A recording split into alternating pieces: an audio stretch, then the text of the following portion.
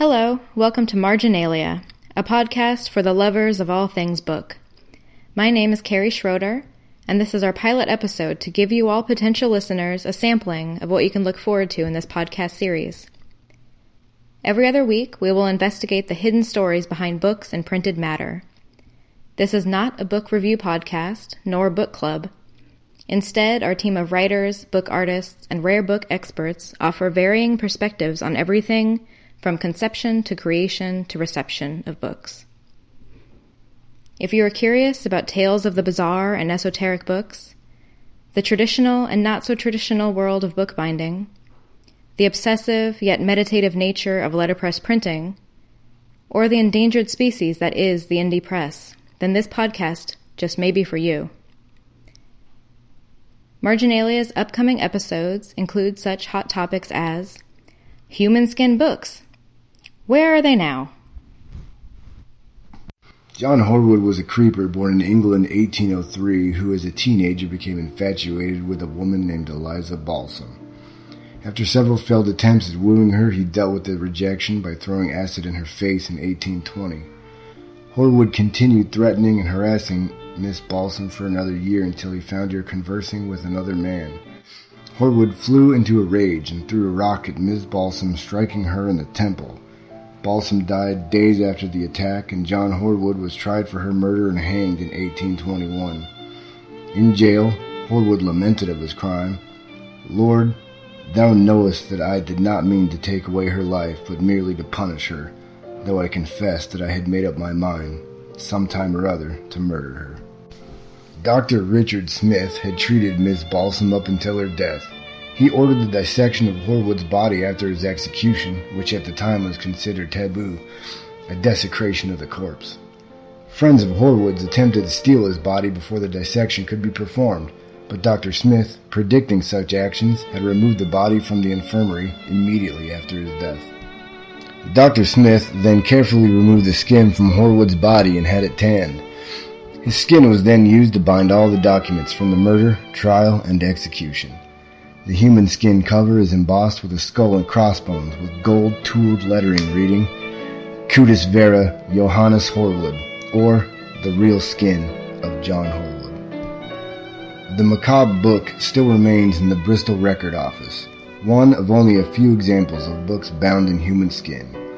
Horwood's skeleton, complete with a noose around its neck, became property of the University of Bristol, where it was stored until 2011. When descendants of Horwood finally regained ownership of the remains and were able to give the man a proper burial.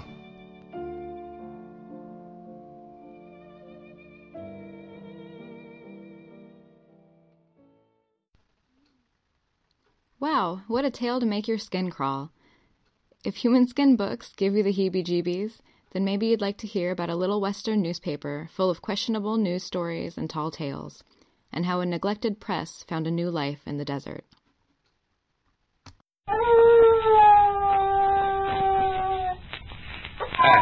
That's a desert coyote's love call you hear. Some have given the coyote a very bad name, but all admit they're very, very smart. I have a little story of a coyote. You see, about 7 years ago, Madame Bellows moved into a desert cabin up near the Accordion Mountains. She was lonesome. So one day I took her a baby coyote. I thought, well, now I'll tell her that as long as this thing is a baby, for about 6 months, she'll have a nice little pet, and then she'd better get rid of it. She didn't. She didn't get rid of it in 6 months. For 2 years she sang to that coyote, night and day. And the coyote got to singing with her. It was grand opera they sang. You could not tell one voice from the other. Real nervous it was. We laid the madam to rest under a tearful desert willow. at the Oasis a year ago. Hear him? There's that coyote again.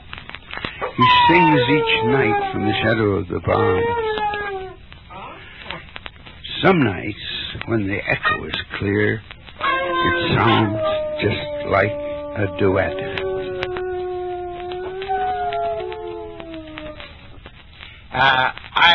I'm boasting now, and I'm very proud. My dog Whiskers, he played the part of the coyote, and he knows he did a good job, and it's going to cost me plenty of hamburger. That was a clip of Harry Oliver, self-proclaimed writer, editor, publisher, distributor, artist, owner, mirage salesman, secessionist, and press agent for the Desert Rat Scrapbook, a single broadsheet newspaper printed quarterly from 1945 to 1967. The Desert Rat Scrapbook covered current events from Oliver's adobe home in the desert town of Thousand Palms, California. Articles included titles like Cats is Cats, Tumbleweed Sightings, and advertisements for events such as hermit conventions, and sports reviews, my favorite describing the difficulty of judging a lazy dog contest, because when you get too many dogs together, they just get over being lazy. Oliver was born in Hastings, Minnesota in 1888 and raised amongst trappers, lumberjacks, and steamboat workers. As a child, he was pulled out of school by his father, who insisted that he would learn more by working in a print shop. He immediately took to printing, eventually moving on to print posters for the Ringling Brothers Circus as a teenager. In 1909, he and his family moved to California, and he began working as a set designer for films. Oliver was nominated for the first Academy Awards for the film Street Angel in 1928. Over the next few decades, he worked as an art director and was very popular for his atmospheric sets and attention to detail. Oliver retired from the industry in 1941 and moved to the isolated desert town of Thousand Palms. 1 year after starting the Desert Rat Scrapbook, Oliver came across a vintage press that had been collecting dust for the past 20 years at the publishing house for the San Bernardino Sun. When Oliver saw the old press, an 1870 Washington hand press with ornamental brass fittings, he started a campaign to gain its ownership, vowing that the old bit of machinery would help make his desert yarns sound more truthful. He started corresponding with the San Bernardino Sun about the old press.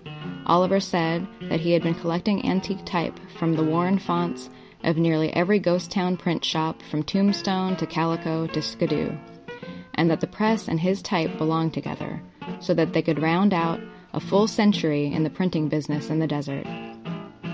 Oliver continued to spin tall tales about the press's history, including a long-winded story about having to use shoe polish as ink until the great steamboat race to bring black ink to Yuma.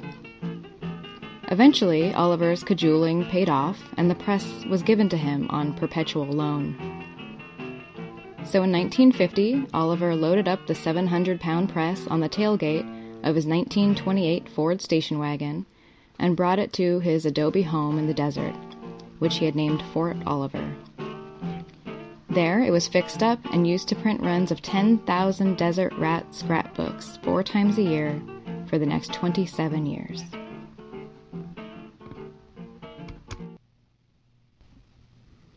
What a fun segment!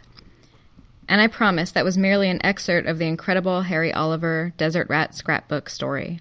We will definitely have an extended version filled with more of his tall tales and wild printing stories in future episodes.